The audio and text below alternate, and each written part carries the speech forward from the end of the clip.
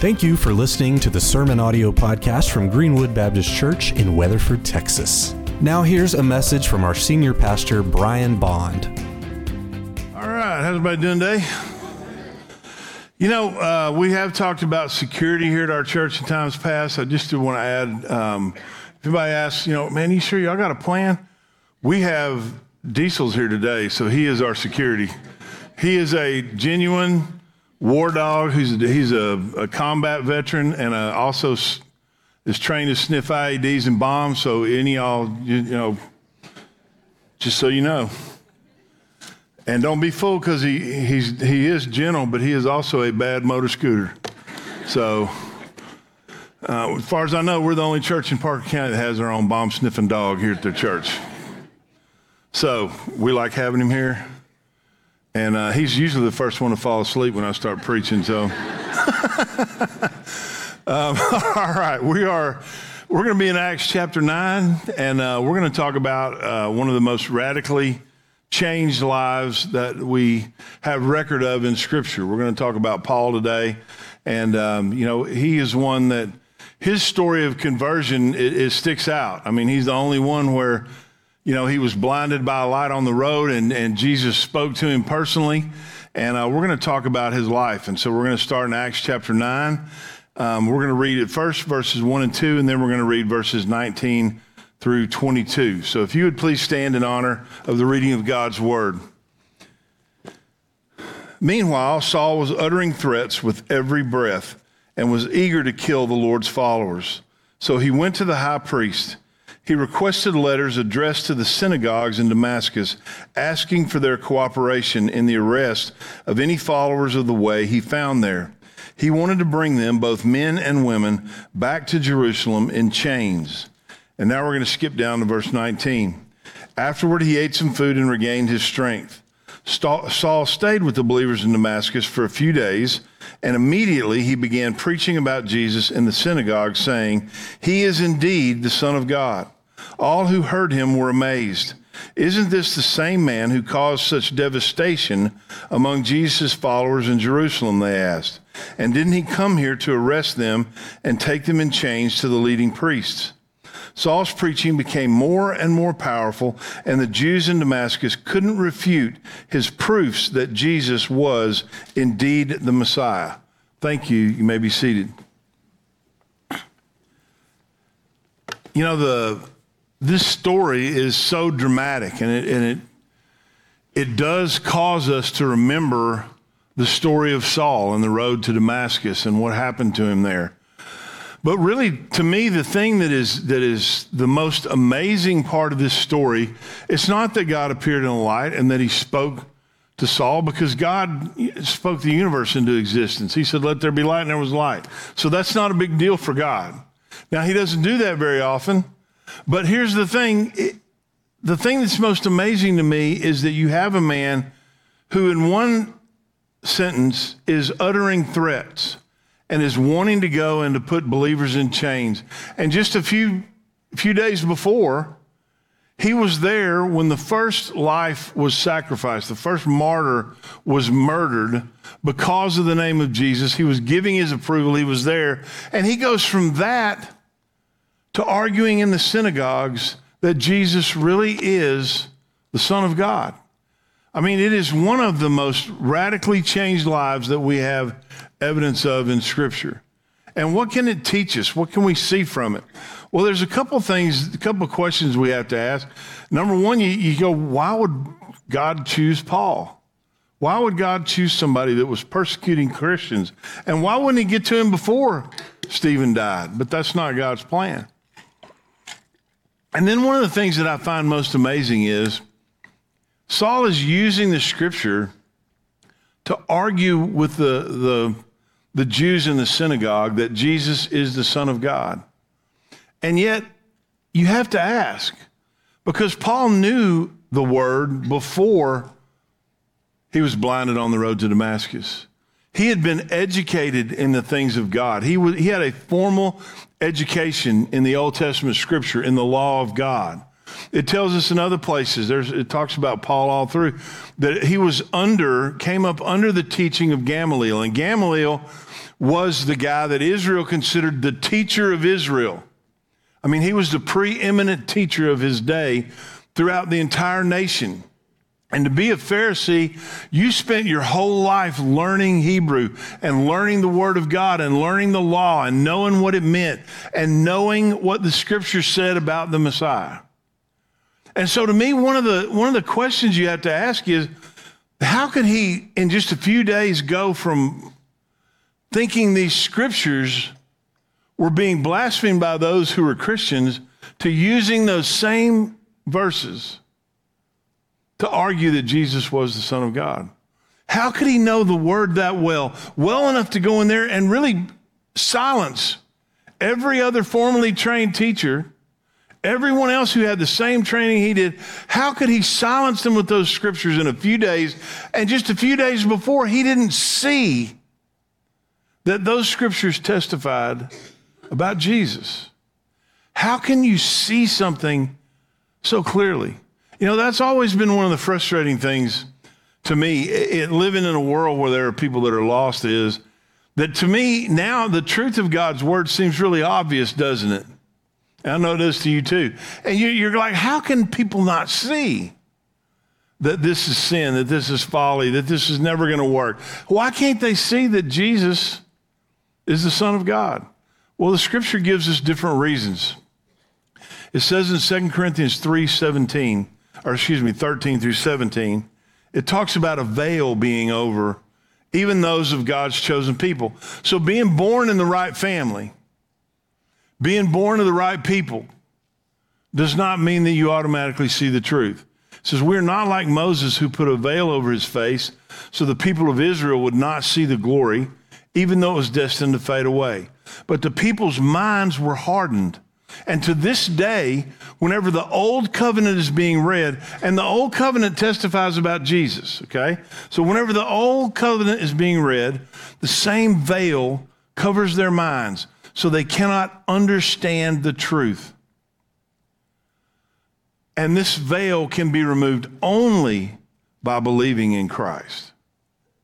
Yes, even today, when they read Moses' writings, their hearts are covered with that veil and they do not understand. But whenever someone turns to the Lord, the veil is taken away. For the Lord is the Spirit, and wherever the Spirit of the Lord is, there is freedom. And so there are people that believe that because they were born in a Christian home, or their family's Christian, or they were born in a Christian nation, or they were born whatever it is, or they're in this family, or they do these things, or they're good patriotic Americans, or whatever, that they're right before God. But the fact is, if that's what they believe and why they believe they're right before God, they're missing the truth of the Scripture. It's not how you were born or who you were born to. It doesn't matter if your parents were believers or if your grandparents and the grandparents before them. Now, there is great value in having a legacy of faith. And some of us have that. We can go back and trace believers in our family, sometimes for generations. And some of us are trying to set that legacy for those that are coming after us. Maybe we don't have that, but we're trying to make that legacy for those that are coming after us.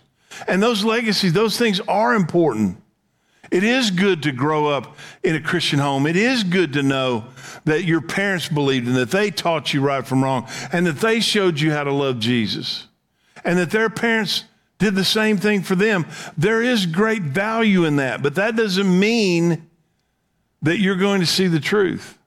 It doesn't mean that you're a believer. You see, we all have to come to that knowledge on our own. And the fact is that until we accept certain things, we're not going to see the truth of Scripture. So there was a veil that Paul dealt with. And that veil was, he believed, hey, I was born in the right family. He was born in the tribe of Benjamin, and we'll talk about that in a little bit. And he was born to God's chosen people. And you know what? We don't say it, and it's not right. But there's a belief amongst Americans a lot of times, and in Christians, that we are now God's chosen people because we live in America, and we're not. We're chosen, those of us who are in Christ, we are grafted into God's chosen people. But America is not God's chosen people or God's chosen nation. There's no scripture that says that. Now, do I believe we live in a nation that is founded on Christian principles? Absolutely. Do I believe that we should be grateful that we can get up on a Sunday morning and go worship at the church of our choice? Absolutely. I believe those are things to be grateful for. But we also need to understand that doesn't make every American citizen a believer. So we need to know what the truth is. And how do you know the truth? It's by believing in Jesus. It can only be removed by believing in Jesus. See, the thing is, the Word of God doesn't make sense and then you believe in Jesus. You believe in Jesus and then all of a sudden the Word of God starts to make sense. That's how it works. The second thing is, some people believe that it's their intelligence. You'll hear people all the time talk about, well, we're so much more advanced than people were 100 years ago or 200 years ago or 500 years ago. There's this underlying belief that we're just smarter now. Now, I would point to a lot of different evidence that says we're not, but I'm not going there today, okay? But there are people that believe, well, we know more, and there are things that we know more about. There are constantly new discoveries and new archaeology that tells us and confirms, number one, what the Bible says is true, but that we learn about other cultures and other peoples. And so we have more knowledge available to us than any generation that's come before us. Any generation. So what does it say about people that are just intelligent or smart? 1 Corinthians 1, verses 20 through 23. So where does this leave the philosophers, the scholars, and the world's brilliant debaters? God has made the wisdom of this world look foolish.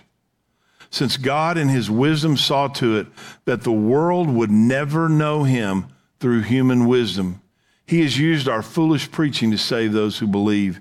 It is foolish to the Jews who ask for signs from heaven, and it is foolish to the Greeks who seek human wisdom. So when we preach that Christ was crucified, the Jews are offended and the Gentiles say it's all nonsense.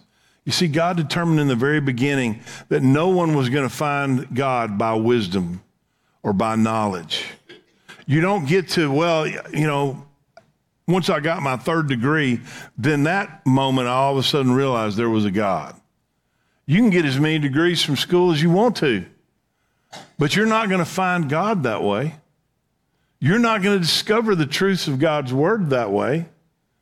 The only way you will discover the truth of God's word is by believing in Jesus, and that unlocks the door to truth.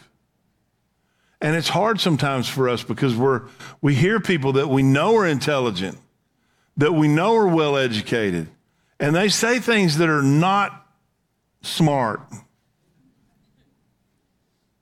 And it's hard because we're like, how can they not see the truth?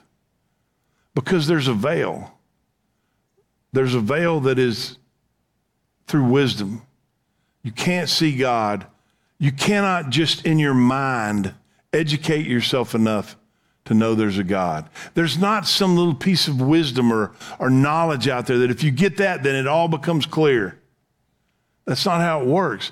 You see, to know what truth is, you've got to have the truth.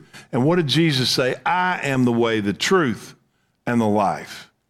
And so once you know Jesus, then everything else is filtered through that and it makes sense. Okay, well, that's why God created the heavens and the earth. And that makes sense about why animals are the way that they are and why people are the way that they are and how we're all born in the image of God. And why is it that man can think and have a cognizance of who we are and that we have a soul and animals don't? It's because that's the way God created us. Only man is created in the image of God. And so everything makes sense through the filter of knowing Jesus, not the other way around. And Paul, by all accounts, was a very intelligent man. But his intelligence didn't reveal Jesus to him any more than his education and knowledge of the law showed him. He knew the law better than anybody, any of the apostles for sure. But all that knowledge didn't bring him to faith in Jesus. And then the third thing, it says in Philippians 3, 3-7, for we who worship by the Spirit of God are the ones who are truly circumcised. We rely on what Christ Jesus has done for us. We put no confidence in human effort, though I could have confidence in my own effort if anyone could. Indeed, if others have reason for confidence in their own efforts, I have even more. I was circumcised when I was 8 days old. I am a pure-blooded citizen of Israel and a member of the tribe of Benjamin, a real Hebrew if there ever was one. I was a member of the Pharisees who demand the strictest obedience to the Jewish law. I was so zealous that I harshly persecuted the church. And as for righteousness, I obeyed the law without fault. I once thought these things were valuable, but now I consider them worthless because of what Christ has done. You see, Paul's saying, if anybody could say, hey, if you're just better, you hear people, well, just be better. And if they think, well, if we could just be better, then we'd be fine. But Paul's telling you, hey, I followed the law, but he's still a sinner. He's saying, look, you can't get there by doing right. And that's what a lot of people think, is that, well, I'm a pretty good person. I'm a good person. I do good things. I do this. I'll take care of my family, or I'm nice to people, or I'm generous, or whatever. Those things don't get you saved and bring you an understanding of the truth any more than knowledge does, any more than being born in the right country and in the right family does. None of those things will save you. And as a matter of fact, sometimes they're the things that blind us to what salvation really is. Because to understand that you need a Savior, you first have to admit that you need a Savior. And there are people that believe that their life is good enough. I've asked a lot of people through the years why they believe like they're right with God and get all kinds of answers. Someone will tell you, well, I was born, my parents were Christians, my granddad was a preacher, whatever. Some of them will tell you, well, I've studied things and this is kind of what I believe. A lot of people, here's one of the dangers of knowledge, is sometimes even people that have a lot of knowledge will say, yeah, I believe in a God, and then they'll describe it. And let me tell you what they're describing. They're describing a God they've made up in their own mind, not the one who actually exists. And there's a lot of that goes on, even in churches. When you see churches that begin to drift away from the Word of God, is they're creating the God that they want instead of worshiping the God who is. And it's a trap. It's a false God. You see, when people tell you things like, well, I just can't believe that God would do such and such, so I believe this, they've created an idol. They're not worshiping God. You know what? There are lots of things that God does that make me that I'm uncomfortable with. There are things that God has done that I can't quite get my mind around. I'm like, I don't understand this. But at some point, you have to just yield to the fact that you're not God and that He is. And that if He did something because He's righteous and because He's holy, then it was a righteous and holy thing to do, whether I can see that or not.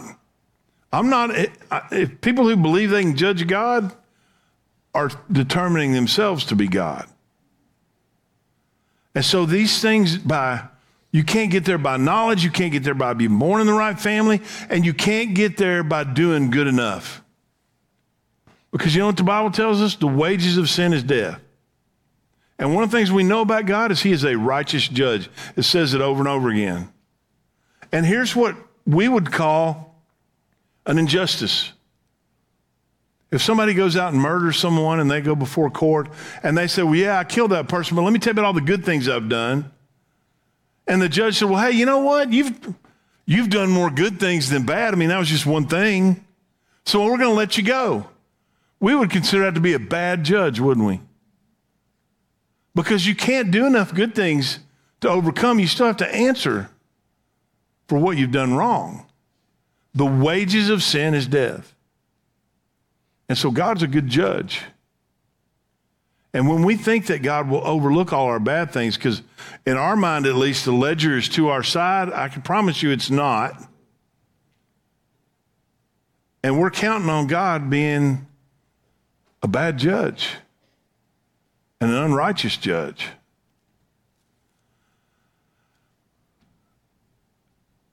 God tells us through his word, righteousness does not come to us because of our own actions.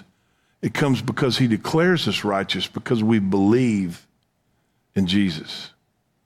You don't earn righteousness. You can't be righteous enough.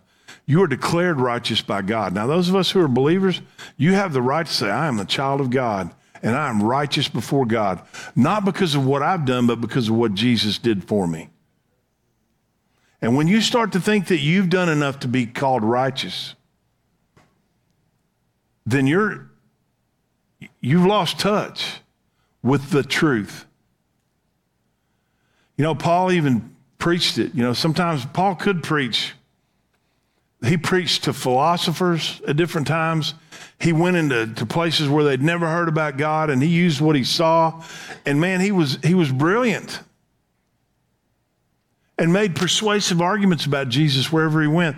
But here in Corinth, where he went and started a church, here's what he said about his preaching. When I first came to you, dear brothers and sisters, I didn't use lofty words and impressive wisdom to tell you God's secret plan. For I decided that while I was with you, I would forget everything except Jesus Christ, the one who was crucified. I came to you in weakness, timid and trembling. And my message and my preaching were very plain. Rather than using clear and persuasive speeches, I relied only on the power of the Holy Spirit. I did this so you would not trust in human wisdom, but in the power of God. You see, Paul knows, and we have to know the same thing, that people don't come because we convince them. They don't become believers because we somehow find a way to talk them into it. We simply tell them the truth. That's our job. And you know what? Sometimes they're going to receive and trust and believe in the things of God, and sometimes they won't. What is required is this, John 6:44. For no one can come to me unless the Father who sent me draws them to me.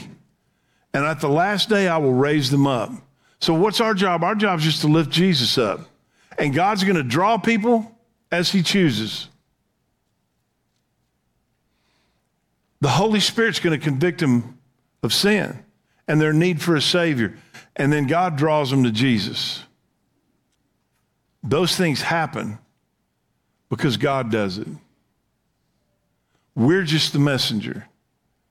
And so, you know, you might get discouraged. Well, I've told people about Christ and nobody made a decision to trust him. Well, you know what? You might just be part of the process. But the flip side of that is keep telling, because you never know when God may be drawing somebody that you didn't know about. You didn't know he was drawing them. You know, there have been times through my life where I've been like, man, I really feel like God wants me to go talk to this person about Jesus, but I'm like, I've done it before. They didn't want anything to do with it. Why do I need to? And I'd go and man, I've even had people tell me at different times, I've been waiting for somebody to come tell me. That ain't on me. That's God doing God things. And so we tell people because you never know when the person you're telling, it might be their day. It might be their time. It might be the time when God's brought it all together and now they're ready to believe in Jesus. They're there. And they just need somebody to tell them the gospel. And you're not going to do it perfectly. Now, I'd be the first one to say, the more you can know about the knowledge of salvation and the verses that go with it and about telling people about it, the better off you'll be. I'd be the first one to tell you that. But I will also tell you that if you are saved, then you know how to tell somebody else how to be saved. You might not do it perfectly, but God doesn't require that. I've probably told y'all before, but I've gone through all kinds of trainings about how to witness to people. I've been through courses that are 13, 16 weeks long, just about witnessing. I went through one that used an acronym FAITH to tell somebody about Christ. F was for forgiveness, and each letter had its own thing. All right? And then we would go out and we would tell somebody, they would say, hey, you're going to go out and you're going to use that and witness to somebody. And I was a professional minister at the time. And I went out and went through the whole thing, and they accepted Christ, and I walked off, and I was like, yeah. And I was expecting the guy who was kind of checking me and everything to go, dude, that was awesome. And he said, you just led them to Christ using fat. And I'm like, what? He said, well, you left out I and H. You just hit the 3. Well, they're saved, so I don't care. And see, that's the deal, is God uses our imperfect efforts. And so I'm not saying that we shouldn't want to be better at it. We should. But don't get trapped into thinking, well, I don't know enough and I might make a mistake. Hey, if they're ready, it's because God's made them ready to hear and understand. And he'll make them understand. You just tell them the truth. Hey, Jesus loves you. He died on the cross for your sins. He rose on the 3rd day. And all you got to do is turn away from your sins and turn to Christ, ask forgiveness of your sins, and trust Jesus as your Savior and confess him as your Lord. Boom. Look, you don't have to have all the persuasive speeches and impressive words. Now, is it better to be able to say, hey, this is what the word says, and be able to quote some verses about? Absolutely. But that doesn't mean you should wait. Tell people when you get a chance. As he was approaching Damascus on his mission, a light from heaven suddenly shone down around him. He fell to the ground and heard a voice saying to him, Saul, Saul, why are you persecuting me? Who are you, Lord? Saul asked. And the voice replied, I am Jesus, the one you are persecuting. Now get up and go into the city, and you will be told what you must do. This was Jesus appearing to Paul. And the reason why he did it this unique way, in one sense, is because Paul was to be an apostle.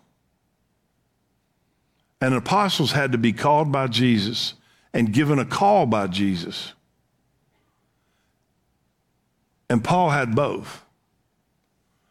So the men with Paul stood speechless, for they heard the sound of someone's voice but saw no one. Saul picked himself up off the ground, but when he opened his eyes, he was blind. So his companions led him by the hand to Damascus. He remained there blind for 3 days, and he did not eat or drink. Now you go, why would God do all that? Why would he tell him to go wait for 3 days and have to be blind during that time? Well, I believe there's a very specific reason. In Acts 26, and this is later on down where Paul's telling the story, but now he can look back on it and understand what happened at the time he didn't know. And so he's explaining a little bit more about what Jesus told him. He said, now get to your feet, for I have appeared to you to appoint you as my servant and witness. Tell people that you've seen me and tell them what I will show you in the future. And I will rescue you from both your own people and the Gentiles. Yes, I am sending you to the Gentiles to open their eyes so they may turn from darkness to light and from the power of Satan to God. Then they will receive forgiveness for their sins and be given a place among God's people who are set apart by faith in me. So here's the deal. Peter's the one who unlocked the gospel to the Gentiles, but Peter wasn't necessarily called to go witness to Gentiles. He spent most of his ministry ministering to and preaching to Jews. But God calls Paul, so he's now Paul, who was Saul, to be the one to take primarily the gospel to the Gentiles. Now that's a pretty big calling. He's given him, he said, look, I'm calling you to be my servant, my witness. Now here's the deal. So why would he tell him to go wait for 3 days? Well, here's the deal. God may give you a calling, but it's designed to operate under control and under the authority of the local church, of the church. And so here's the thing. When God gives you a call, it's not to just go out and do something on your own. It's to use the authority of the church in doing it, because that's where protection comes from, protection against deception. That, you know what, sometimes we can go a direction and we get deceived. It's protection against the attacks of the enemy. That's what authority is. And so what does he tell him? Go and wait. And so then what happens after that is that a guy comes. It says there was a believer in Damascus named Ananias. The Lord spoke to him in a vision calling Ananias. Yes, Lord, he replied. Ananias was a leader in the church, leader in the faith. The Lord said, go over to Straight Street to the house of Judas. When you get there, ask for a man from Tarsus named Saul. He is praying to me right now. I have shown him a vision of a man named Ananias coming in and laying hands on him so he can see again. But Lord, exclaimed Ananias, I've heard many people talk about the terrible things this man has done to the believers in Jerusalem. And he is authorized by the leading priest to arrest everyone who calls upon your name. You see, you could see where if God just said, hey, go do your deal, that the rest of the church would have a real hard time accepting Paul because of what he had done. So he immediately brings him under spiritual authority of a leader in the church, okay? And so he says, look, go to him. He is my chosen instrument to take my message to the Gentiles and to kings, as well as to the people of Israel. And I will show him how much he must suffer for my name's sake. So Ananias went and found Saul. He laid his hands on him and said, Brother Saul, the Lord Jesus, who appeared to you on the road, has sent me so that you might regain your sight and be filled with the Holy Spirit. Instantly, something like scales fell from Saul's eyes, and he regained his sight. Then he got up and was baptized. Afterward, he ate some food and regained his strength. Saul stayed with the believers in Damascus for a few days. So immediately Saul begins to work under the church. God brings the ability to see again through a leader in the church. Can you see how, here's the danger, is that sometimes whenever God calls you to salvation, he has a plan for you. That plan is to be under the authority of the church. That's where the control part comes from. I've seen through the years a lot of people come up and say, well, hey, why don't we do this? And we'd go, sometimes we're like, well, there's reasons why we don't do that. And but God called me to do this, so I'm going to go do this. They go do it on their own. And it never succeeds. You might draw a crowd one time, but it doesn't succeed. It doesn't have spiritual power because it doesn't have the authority of the church. It's not under the authority of the church, so it doesn't have the power that Jesus promised to the church. God didn't tell you to go do something and then tell you just don't worry, go do it. Forget all them. That's not how it works. The second thing is I've heard people elevate their calling above the Word of God. Okay, I've sat down with people. We clearly have gone through what the qualifications for a pastor role is. Somebody said, well, what if God called me to do that? Well, God's not going to call you to do something that is obviously in contradiction to his word. Well, but what if I really felt, passion, everything else never overrules the word of God. Not from me or anybody else. If I tell you something that is clearly against the scripture, that is in opposition to what the word of God says, I'm telling you right now, believe this instead of me. Now come tell me, hey, I think this is in opposition, and let's talk about it. But always believe the scripture over me. That's why I tell you, go read it for yourself. Go read this whole conversion experience. Look at it for yourself. Don't just take my word for it. I want you to look it up. I want you to read it for yourself. I want you to see. I want you to check me and make sure I'm telling you the truth. I really do. Anybody that tries to elevate, well, I got this new revelation. Well, does the new revelation, does it contradict the old revelation? If so, then that ain't God. Period. It's not. And here's the deal. I've got all the revelation I need for the rest of my life. Right here in this word. Every time I study it, I'm like, golly, I didn't see that. I didn't realize that. I learn something new every time I look in the word of God. You will never get to the end of understanding the word, because the Bible says the word of God is living and active and sharper than any two-edged sword. It is able to divide the thoughts and intentions of the heart. See, sometimes I convince myself I'm doing something for really good reasons, and I get in the Word and I'm like, nope, that was selfishness. It'll divide the thoughts and intentions of the heart. The Word is given to us as God's revelation. And the Bible tells us, be submissive to one another. See, if somebody comes to me and tells me, hey, I think you're wrong, I'll sit down and talk with them. If, like other elders come to me and say, hey, I think you're wrong, but I'm definitely we're going to sit down and, all right, show me. See, there's nobody that's above accountability. And just because I'm the pastor, I promise you, I'm not either. I can't just spend whatever I want. Okay, number one, I don't have access to the checking account or the cash, or I don't even have the combination to the safe, and I don't want it. So I can't I'm going to go get some money and I can't do that, and I don't want to. There are people that watch the money, that count it. We have people that look over them, and then we have somebody that looks over them. Because there's accountability all through for all of us. And if I spend money, I got to do like everybody else. Fill out a request form. This is what I want. This is where it comes from. This is why it's ministry or church related. We all have accountability. When it comes to the things of God, we all have accountability. Beware of people that do not have and are not under authority. I'm going to say that again. Beware of people who are not under spiritual authority. Because they're not under protection and they're not submitting to the Word of God. And be very aware of people that say, well, I know what that says, but God did this. No, there's no but. God never contradicts himself. He does not change. He's the same yesterday, today, and forever.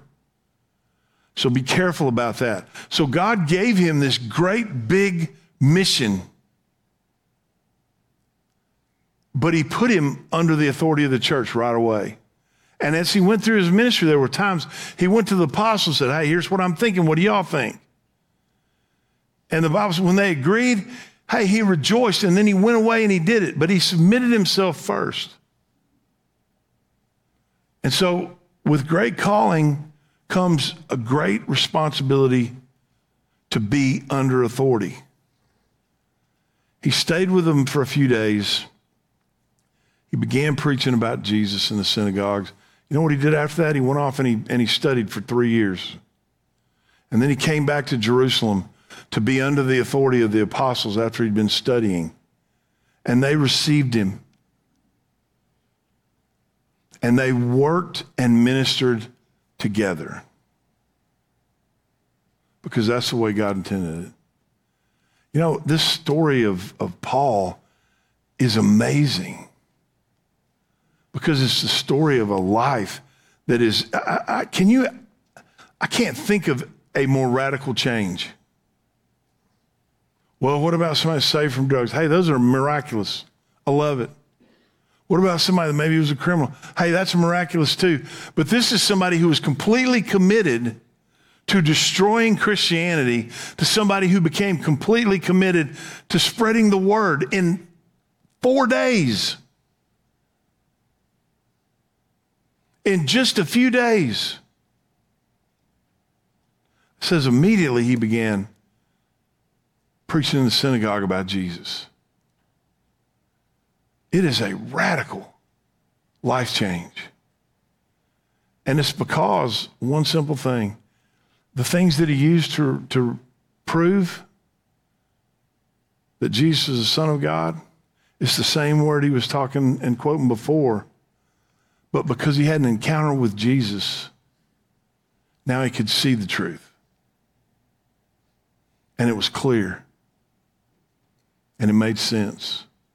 Because the veils had been lifted the moment he believed in Jesus. You know, the first thing he did was, it says he got up, ate a little bit, and then was baptized immediately. And then he began to preach the word. He showed in his actions that his life was changed. I don't know about you, but I don't ever get tired of hearing about people whose lives have been changed by Jesus. Here in a little bit, we're going to see. We baptized one after the early service. We're going to baptize 2 more in this one and 3 in the next one. And so it's amazing to me to hear the testimonies of people and to know how they've come to know Christ. The girl in the first service, she was just saved this week. And she was baptized today. And she was led to Christ by somebody who was just saved a few weeks ago. That's awesome. I never get tired of those. And every baptism is a testimony that God changes lives. And he can do the same thing for you. He can change your life. Would you bow your heads and close your eyes, please?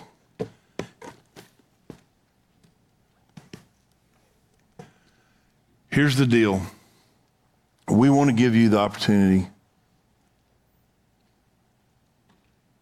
to experience that life change, just like Paul did, just like we have. So here's the thing.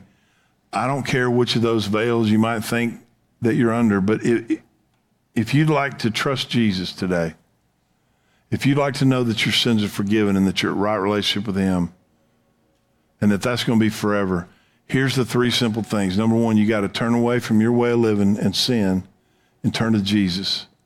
It doesn't mean you'll never sin again. You will. But you got to be willing to turn away from it and turn to him and ask forgiveness. For all have sinned and fallen short of the glory of God. Every single one of us must come to Christ. The second thing is you got to believe that Jesus is the Son of God, that he died on the cross for your sins and for mine, and he rose on the 3rd day. And then the last thing, Paul didn't say it then, but he says it later on in Romans 10, 9, and 10, that if you confess with your mouth the Lord Jesus and believe in your heart that God raised him from the dead, you will be saved. You got to confess Jesus as Lord. And if this is your day and you know this is true, and you want to know your sins are forgiven, and you want to know that you're in right relationship with God, I want to invite you to pray this simple prayer with me right now. I'll pray it. You can repeat it after me or pray it in your own words. Just pray it in your heart. God will hear you. But pray it with me right now. Dear God, thank you for loving me, and thank you for Jesus. God, I know I'm a sinner. Forgive me of my sins. Come into my heart and my life. Change me. I believe Jesus is your Son. I believe he died on the cross for my sins. And I believe he rose on the 3rd day, according to Scripture.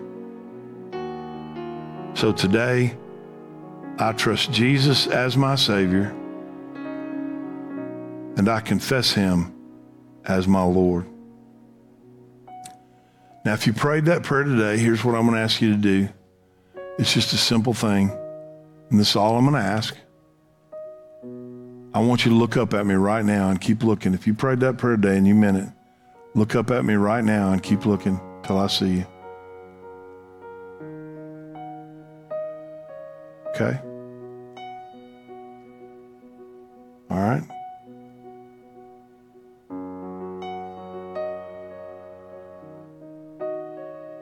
Okay. So here's what I want to encourage you to do, is to let someone know. We would love to help you. We would love to answer any questions you have. There's a number you can text. It's on the screen. Just text that word SAVE to that number, and we'll get back with you and set up a time, either in person or on the phone, and answer any questions and talk to you about the next steps in following Jesus. We don't want anything from you. We're not going to bug you. We just want to help. There's a QR code there. You can open it with your phone. It's also in the bulletin. Or if you'd rather, there'll be someone here at the front as soon as the service is over, and we can talk to you today, or you can talk to us in person about setting up a time to get together. It's important that you tell someone And we'd love to help you with that. So right now, I want to pray for those that made a commitment to trusting Jesus today, and pray for all of us that God would help us, to rejoice in our changed lives, and also to look for every opportunity to spread that good word to others. Dear Heavenly Father, we thank you, Lord, for your goodness and for your love. I thank you for those that have come to a saving faith of Jesus today. And Father, I pray for your blessing and your anointing and your word to be upon their life. And Father, I thank you for allowing us to be a part of their journey to you. Lord, help us to speak of our journey, to share the good news of Jesus with everyone that we meet. And Father, we pray and we ask these things in Jesus' name. Amen. Thank you for listening to the Sermon Audio Podcast from Greenwood Baptist Church in Weatherford, Texas. You can find links to topics and scriptures discussed in this episode by looking at the show notes. You can find more information online at greenwood.church. If you have any questions or comments, please send an email to info@greenwoodbc.com.